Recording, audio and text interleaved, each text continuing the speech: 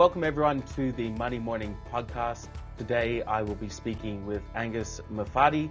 Angus is the CEO of Agtuary, a ag tech company that uses satellite imagery and machine learning to smooth out the financial planning of farms.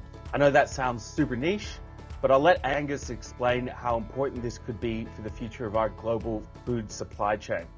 So let's get into it. Angus, how's it going?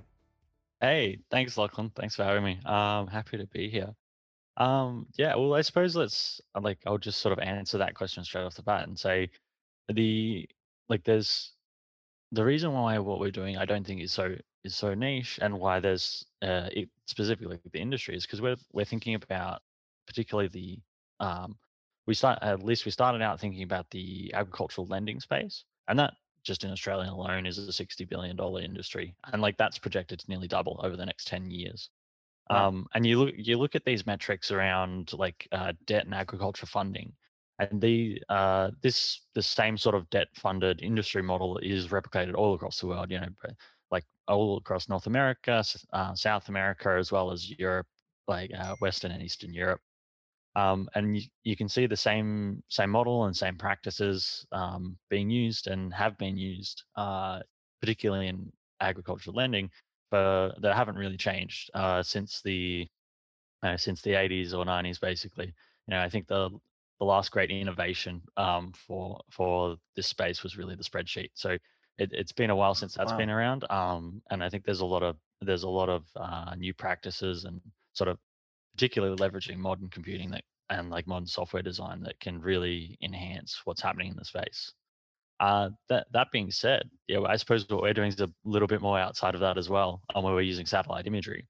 And so uh, the th- what we can do with satellite imagery, and particular thanks to government agencies like NASA and the European Space Agency that have effectively built these constellations of imaging satellites and now releasing this imagery in regular updates, like roughly every 3 to 5 days, for free for the whole world. And there's Wow. there's been a multi-billion-dollar global industry built off the backs of these data sets.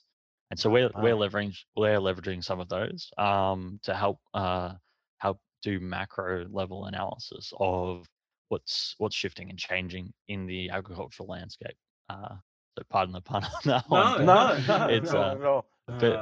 but effectively what we can do is we can use derived metrics, some machine learning techniques as well. I mean, some other statistical techniques to evaluate, how the global system is. You can do it globally, but we're specifically focusing on Australia for now because you do need a lot of ground data to validate your analytics. Yeah. So it's a Yeah. big expense up front to build confidence in, say, the metrics you're putting out. But effectively, we're looking at um, primarily in-season risk. And so how are different sections of the agriculture market heavily focused on grains at the moment, but that also branches out into pasture-driven businesses like beef and sheep as well. Okay. And so what you can do is, using satellite metrics, you can look at derivative metrics from around biomass, and that translates quite nicely into things like estimating yield for very specific commodity types. And so you could Wow. forecast with confidence also using weather data as well. That's like rainfall, historical, as well as a whole bunch of other data feeds, things like land surface temperature, how much radiation energy from the sun over a given period. And this all comes together to build effectively leading indicators of where the, say, end of season harvest, what that's going to look like. Um, and so we and so we provide effectively leading indicators around where, say, the portfolio of the bank is going to look like, but also on the purchasing side, where potential contracts might lead to, or leading indicators of where pricing might be around agricultural commodities. Well, that is that's a lot to digest right there. But I think I read somewhere that the amount of debt uh, tied to farms at the moment has tripled in a certain period of time, and and the fact that Well, I mean, so many farmers just have a big difficulty sometimes securing finance, and the sort of lead time on that would be 8 weeks or so, sometimes to get financing or even insurance on a yield, perhaps.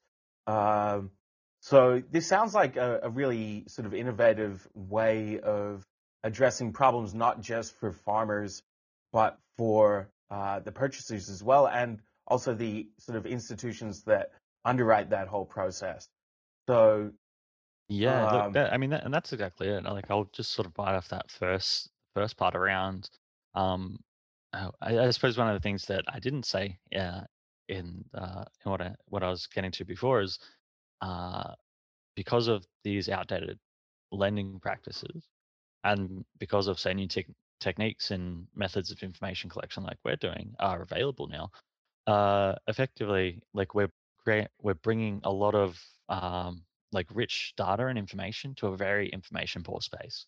There's a lot of lending practices that it they have worked, and they've worked reasonably well for the banks, like up until a point.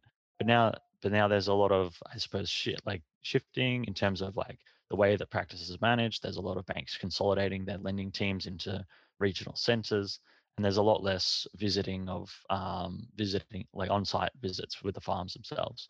And effectively the industry is heading more and more that way, to be at more like remote inspections. And so really it's a data poor environment that we're able to bring effectively non-financial data sets to the table, to be able to provide extra context around these farms. And nine times out of ten, like even just supplying like complete information, like let's not yeah, even talk about the data sets that we can supply, but just supplying complete financial information, like about a farm, like longer term financial histories, longer than 3 years, like of the business's financial history, can save you around about 0.5% on your loan rates. And so wow, there's a there's a distinct sort of lack of, I don't know, emphasis just around, like, we need more information in the space to help drive better, uh, more accurate pricing around these loans. Where you have to look at agricultural businesses, is why it's maybe slightly different to a regular business, is like you really have to look at, maybe 5-year lives, like 5 to 10 year sort of time scales, because you have these big fluctuations in seasonality and performance, yeah, that can dip in and out, where you have, cash flows which have come off like a really good year like the one that we've just had, that can supply cash flow for the farm for the next, 2 to 3 years potentially. yeah, um, and so there's so much nuance when it comes to ag. And then, once you can look at, say, grains as a whole sector, but then you really need to look at, each individual commodity, like wheat, and then even quality grades of wheat, and then, barley and canola and all yeah, the rest of it. um and so, I mean, when it comes to grains, we're focused on wheat, barley, and canola for the winter crop. We've been doing sorghum and cotton for the summer harvest here in Australia, and supplying information around that. But yeah, but effectively, yeah, there is a lot of nuance when it comes to this. But that's just, even at a cursory level and a macro level, there's just not enough information flowing around. And like yeah, more information, and including the information that we can supply when thinking about a specific farmer going for a loan, the additional data sets and, say, benchmarks that we can provide, more often than not, can lead to like a better, more secure rate, because it gives the credit team, say, at the lending institution, much more confidence around the yeah, stability of that, like the farming asset, but also the farm as a business as well. yeah. Well, I guess my next question is, how much data do you work with? Like, is there some, I imagine it would be absolutely massive, but, and I, and you did mention the sort of sort of types of data you're working with. Um, yeah, I mean, is it just absolutely too much to wrap your head around sometimes, or? I mean, not so much. I mean, for us being a startup, it's more a question of personnel, like resources. I mean, Okay. I suppose I always think of it. It's one of those good questions to have, where oh, sorry, good problems to have where um, like we could always use more people on the team to, to Yeah, to cover all the work that we've got. But in terms of like just the size of data, I mean, we're looking at data sets that are maybe, a few hundred gigabytes, a few terabytes, yeah, that kind of level. Because I mean, like what we're working with. So imagine we're downloading like satellite imagery, you know, probably every 1 to 2 weeks, that cover, say, the whole east coast of Australia, for instance, yeah. or as well sometimes including Western Australia, and that's on a 10-meter grid. So I think you've got, let's say, uh, in terms of individual data points, we're probably looking at a few billion data points Gee across whiz. that. So in terms of big data, like the size of the data sets that like Facebook and Google collect, it's really not Yeah. much. But I mean, it's still, uh, we could still run analyses on like our local sort of like computers. So we don't. It's not 100% necessary that we're using like cloud server infrastructure to run big computational analysis. Um, I mean, if you talk to my CTO, his his It- office is probably really overheated from his computer just working in yeah. overdrive.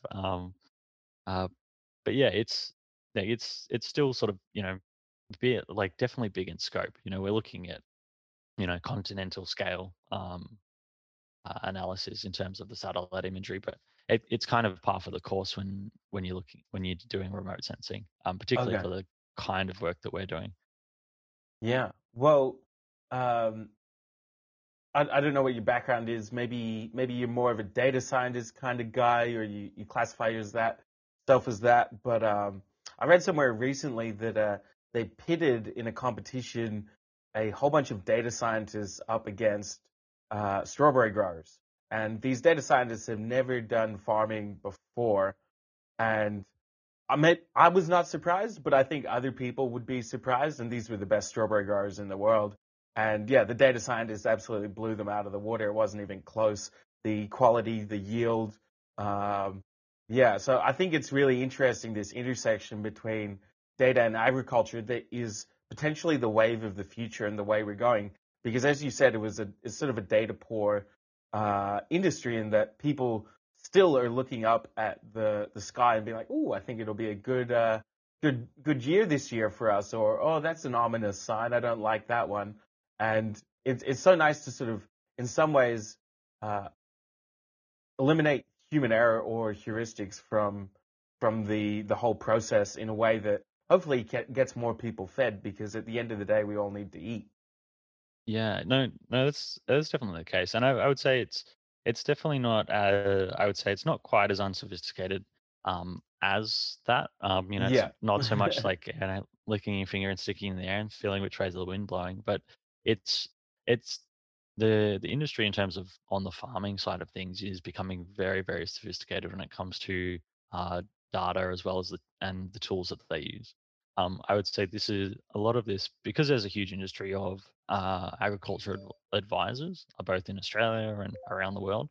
A lot of the technology is being driven through adoption by professional agronomist advisors.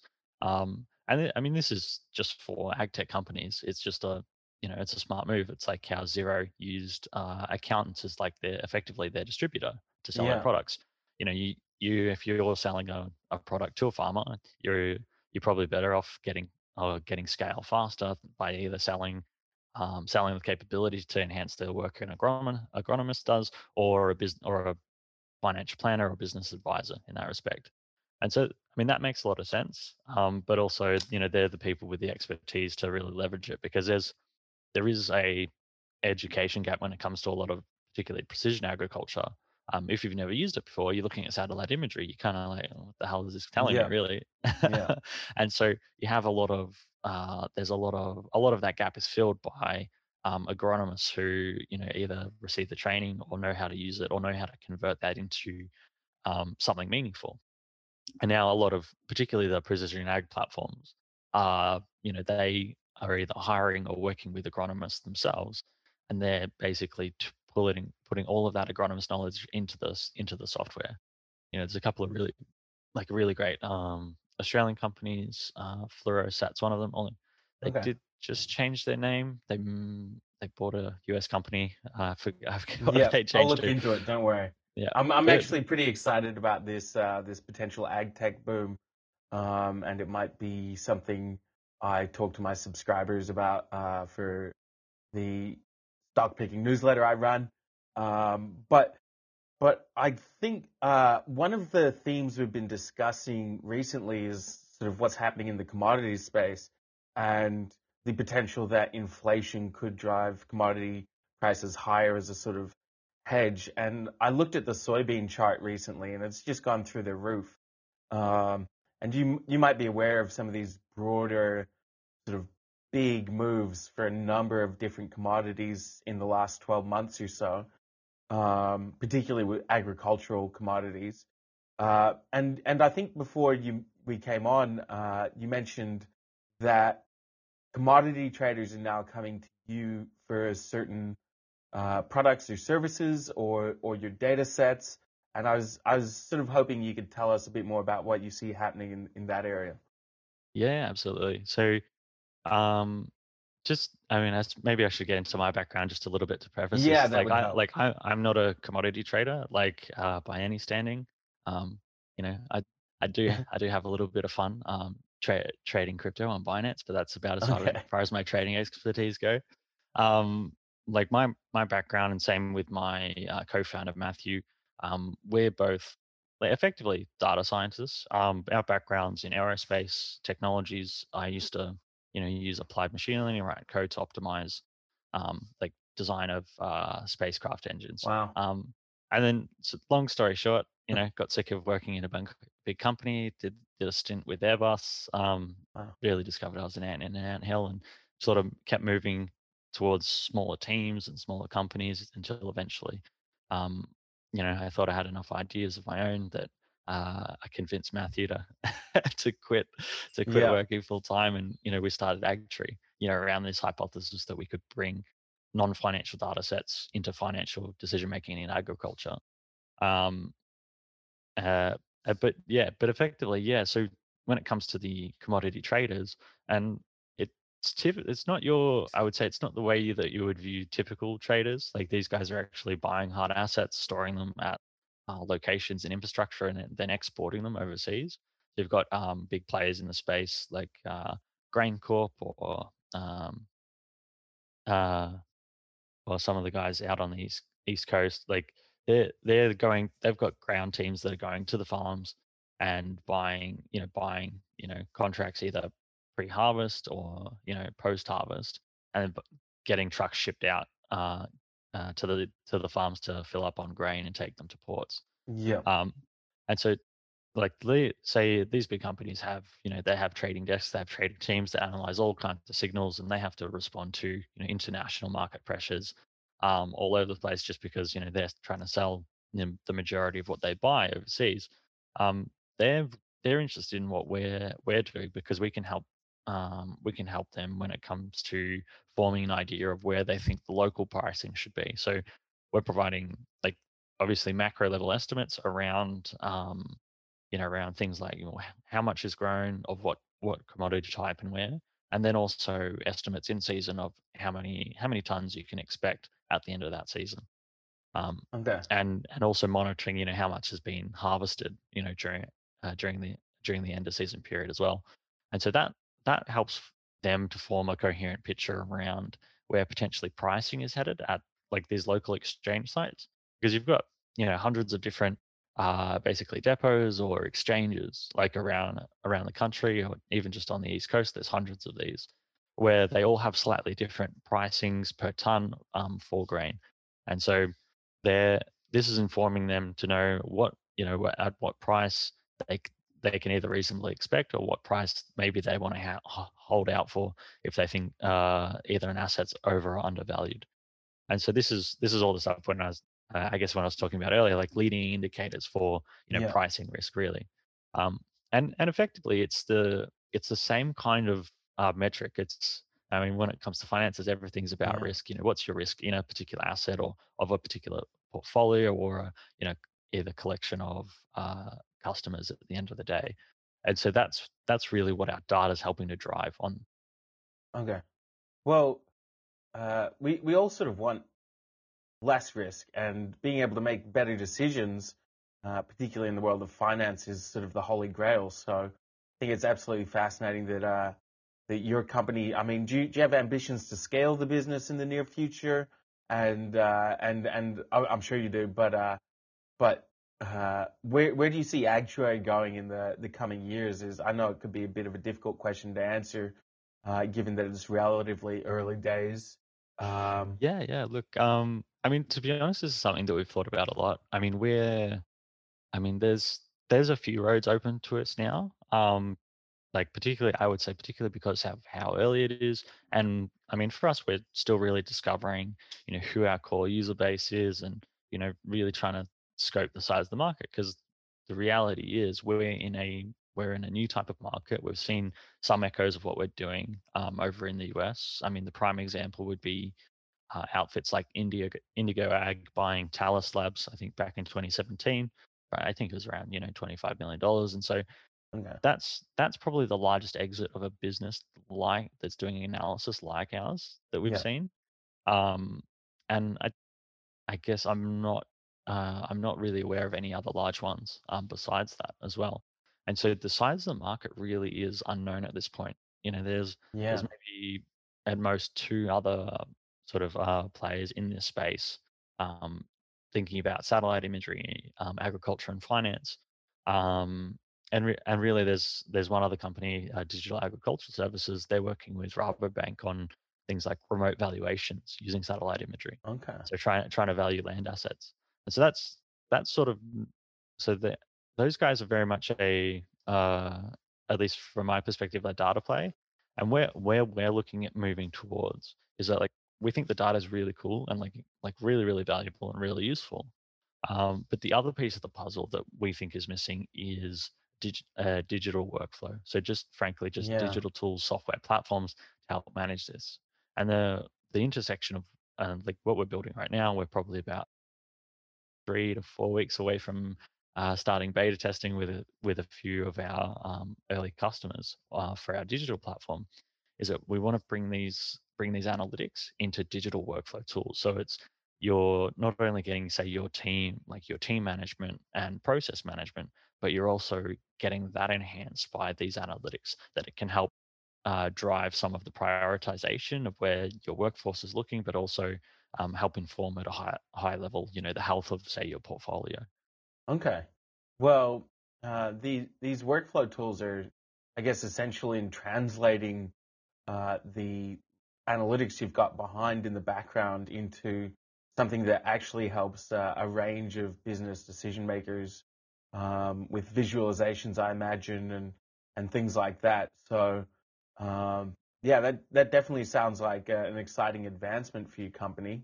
And yeah, I mean, I'm going to sort of back up a bit here and ask you sort of a broader question, because humans have sort of struggled with famine throughout the millennia. So I suppose my next question for you is, uh, do you think this sort of expansion, and you mentioned there are only a few players in the business at the moment.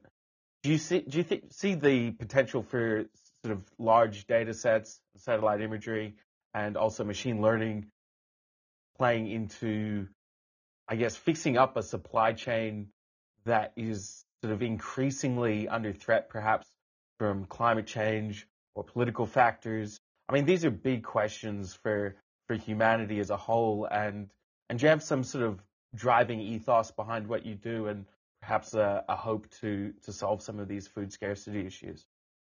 Yeah, yeah, definitely. I mean, I think the like one of our original the original sort of idea that we started on was that we could use our analytics to help identify potentially underperforming land or underperforming farms. And the original hypothesis wasn't, say, for to make sort of advantageous purchases or something where you could see that going, but it was really to look at how do you effectively deploy things like drought relief capital. How Hmm.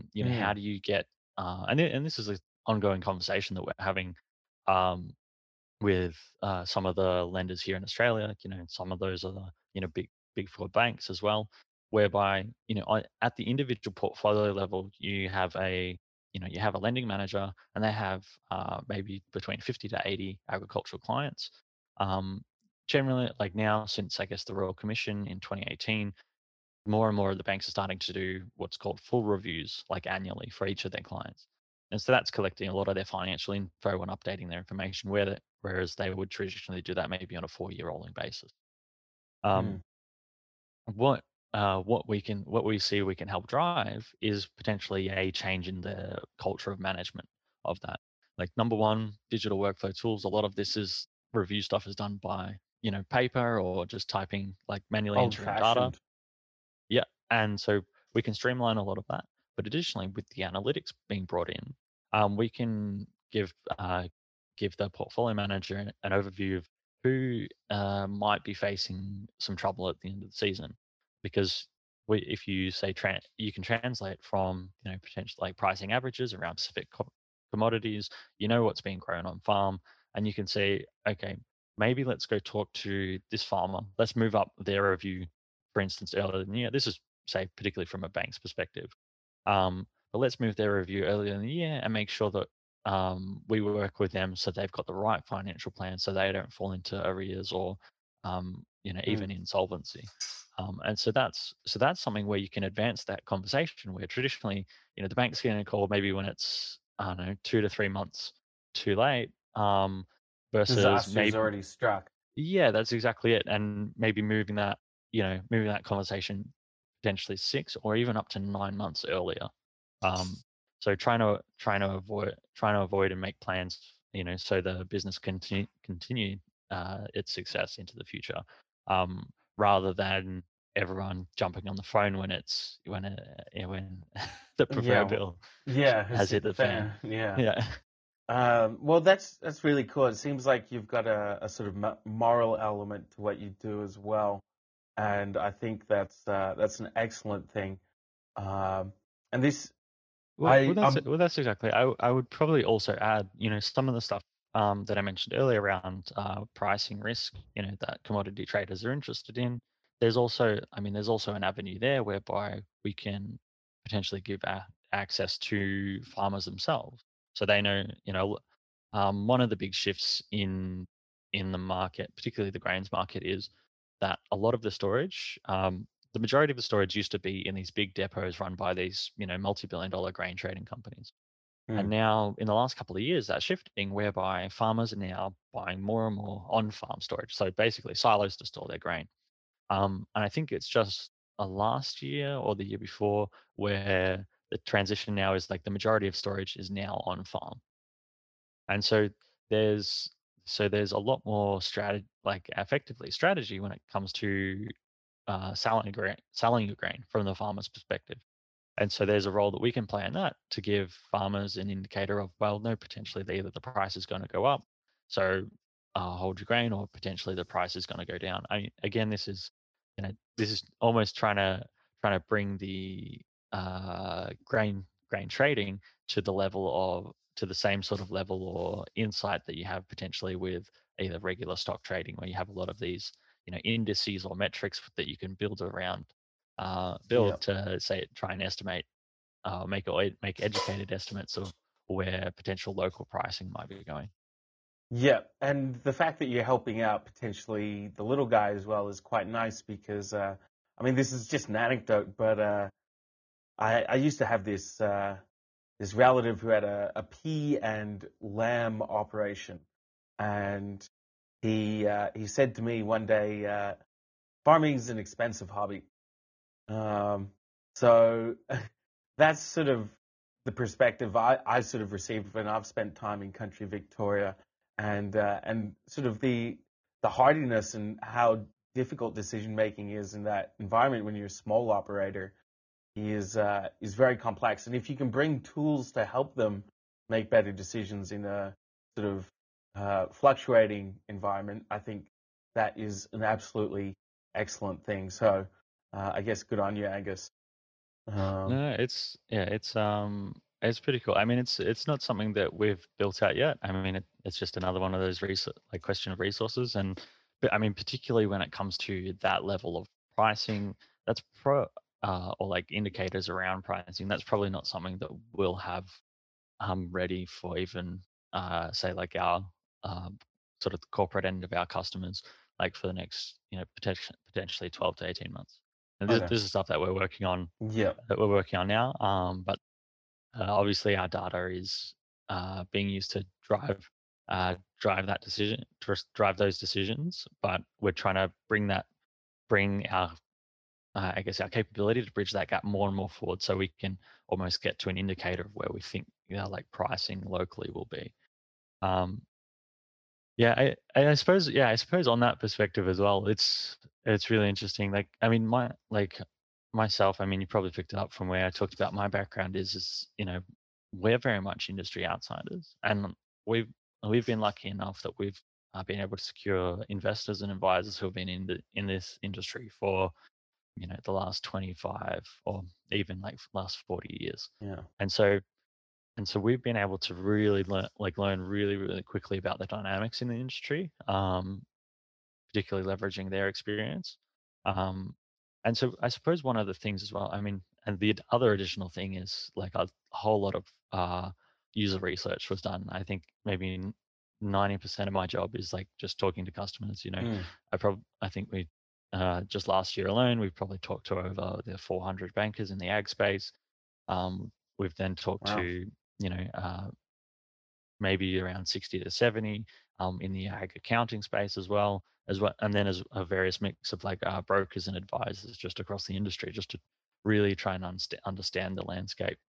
Um, and one of the things that's happening, like much like the US has maybe potentially already gone through, or yeah, has gone through, is there's a lot of consolidation happening in farming businesses. So Yeah. um, the the idea of farming as a lifestyle, or as kind of like you put it, like an expensive hobby, um, it's that kind of attitude toward farming is kind of fading out. These are, you know, ostensibly quite large businesses. Multi-million dollar assets. People operating, big teams of personnel doing a lot of physical labor, and intense labor. Throughout certain periods of the year. And there's a lot of advisors and inputs that go on to these businesses. And so I think it seems like, uh, at the very least, there's a big trend, particularly the people coming, the younger generation coming back to the farm to work the farm. Are generally very well educated, university degrees, in both business as well as either agronomics or finance, and saying, well, no, this is a multi-million dollar business. I'm either taking my family farm, that my parents and my grandparents have run, for the last 100 years, and I'm like, just like every other industry that has their startups, they're bringing, and we're basically getting this sort of like startup mentality, like filtering through to like, everyone who's running their own business in the culture. They're adopting the same sort of ethos as well. They're seeing, these ag tech companies trying to be like, oh, we want to grow and, supply our stuff to the world. And they're like, well, why shouldn't my products as well be supplied to the world? Why can't I grow my business like this? And there's no reason why not. And so you've got really, really ambitious, um, younger farmers. And when we're talking about the age demographics of farmer, younger probably means between their 30s to 50s. Um, but you've got these guys that are looking for, well, where's the next bit of land that I can build? How can I turn my, what has been my family farm into a professional organization? How can I grow this to be an actual enterprise?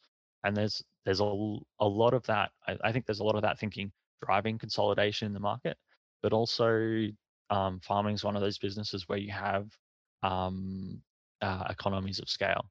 Like effectively, the larger the farming business, the greater the your margins will be, the more sophistication that you can, uh, so the more that you can spend on the sophistication and automation, some of your farming practices, the more effectively, you can create a budget for almost R&D and experimentation.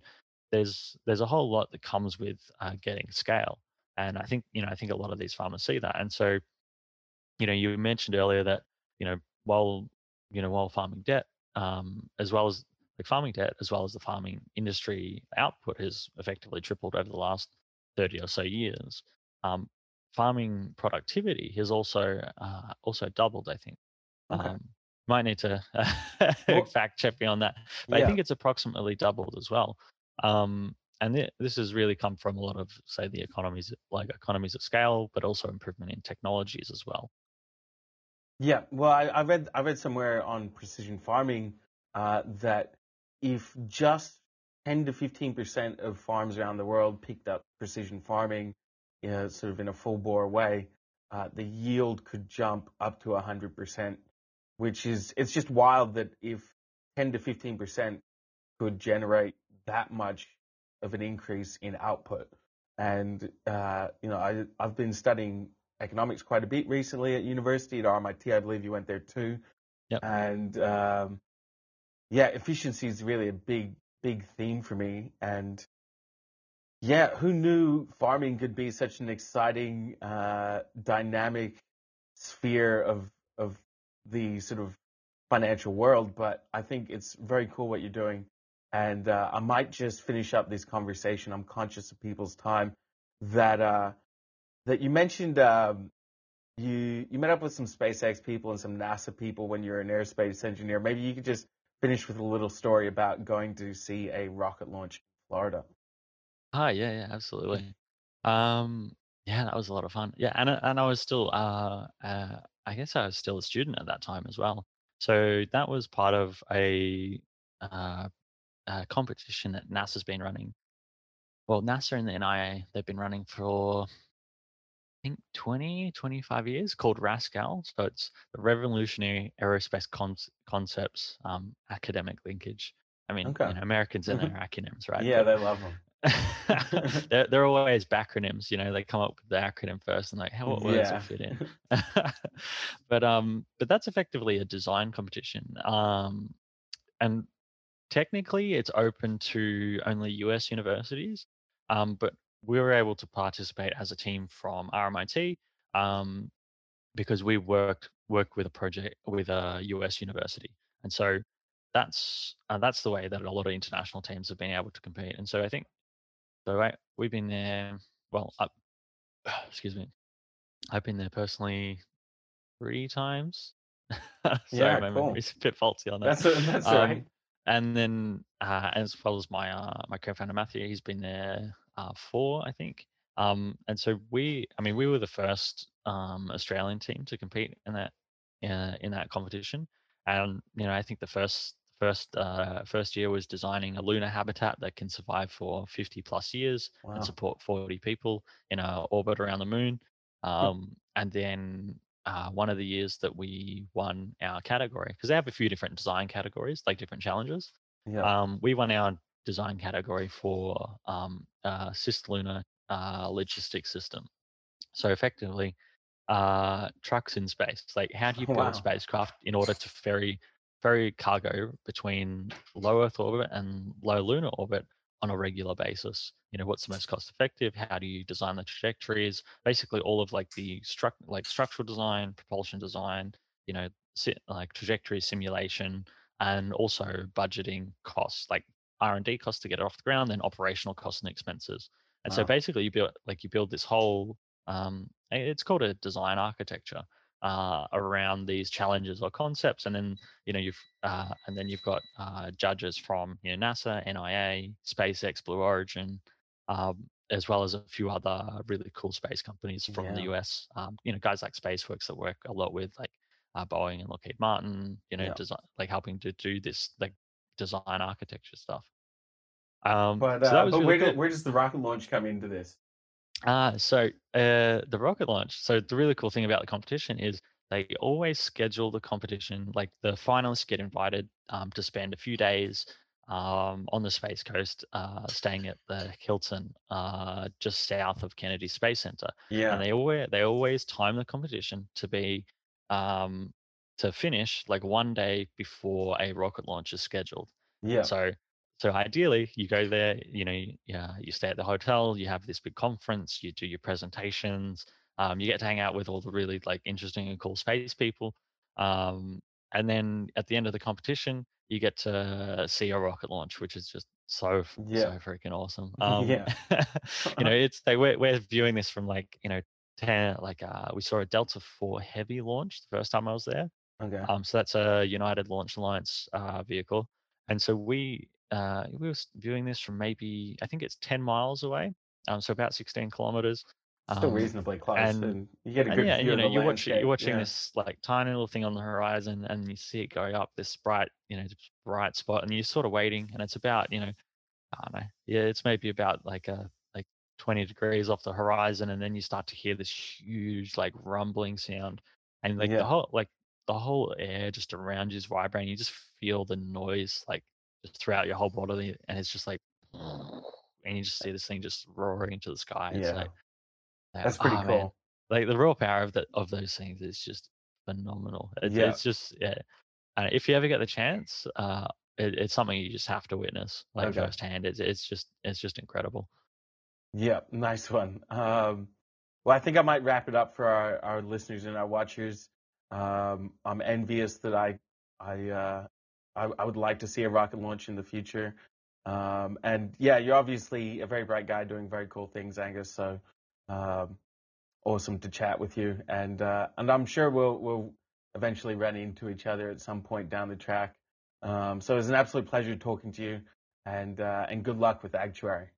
Thank you very much. And look, it was really a pleasure being here. It, like I really like talking about what we do because I think it's really Yeah, interesting and cool. I mean, I wouldn't do it otherwise. for But sure. happy to come on again if people are interested to hear more. But yeah, no, thank you. Okay, have a good one, Angus. All right, take care, mate. See you, Thank mate. you. Bye.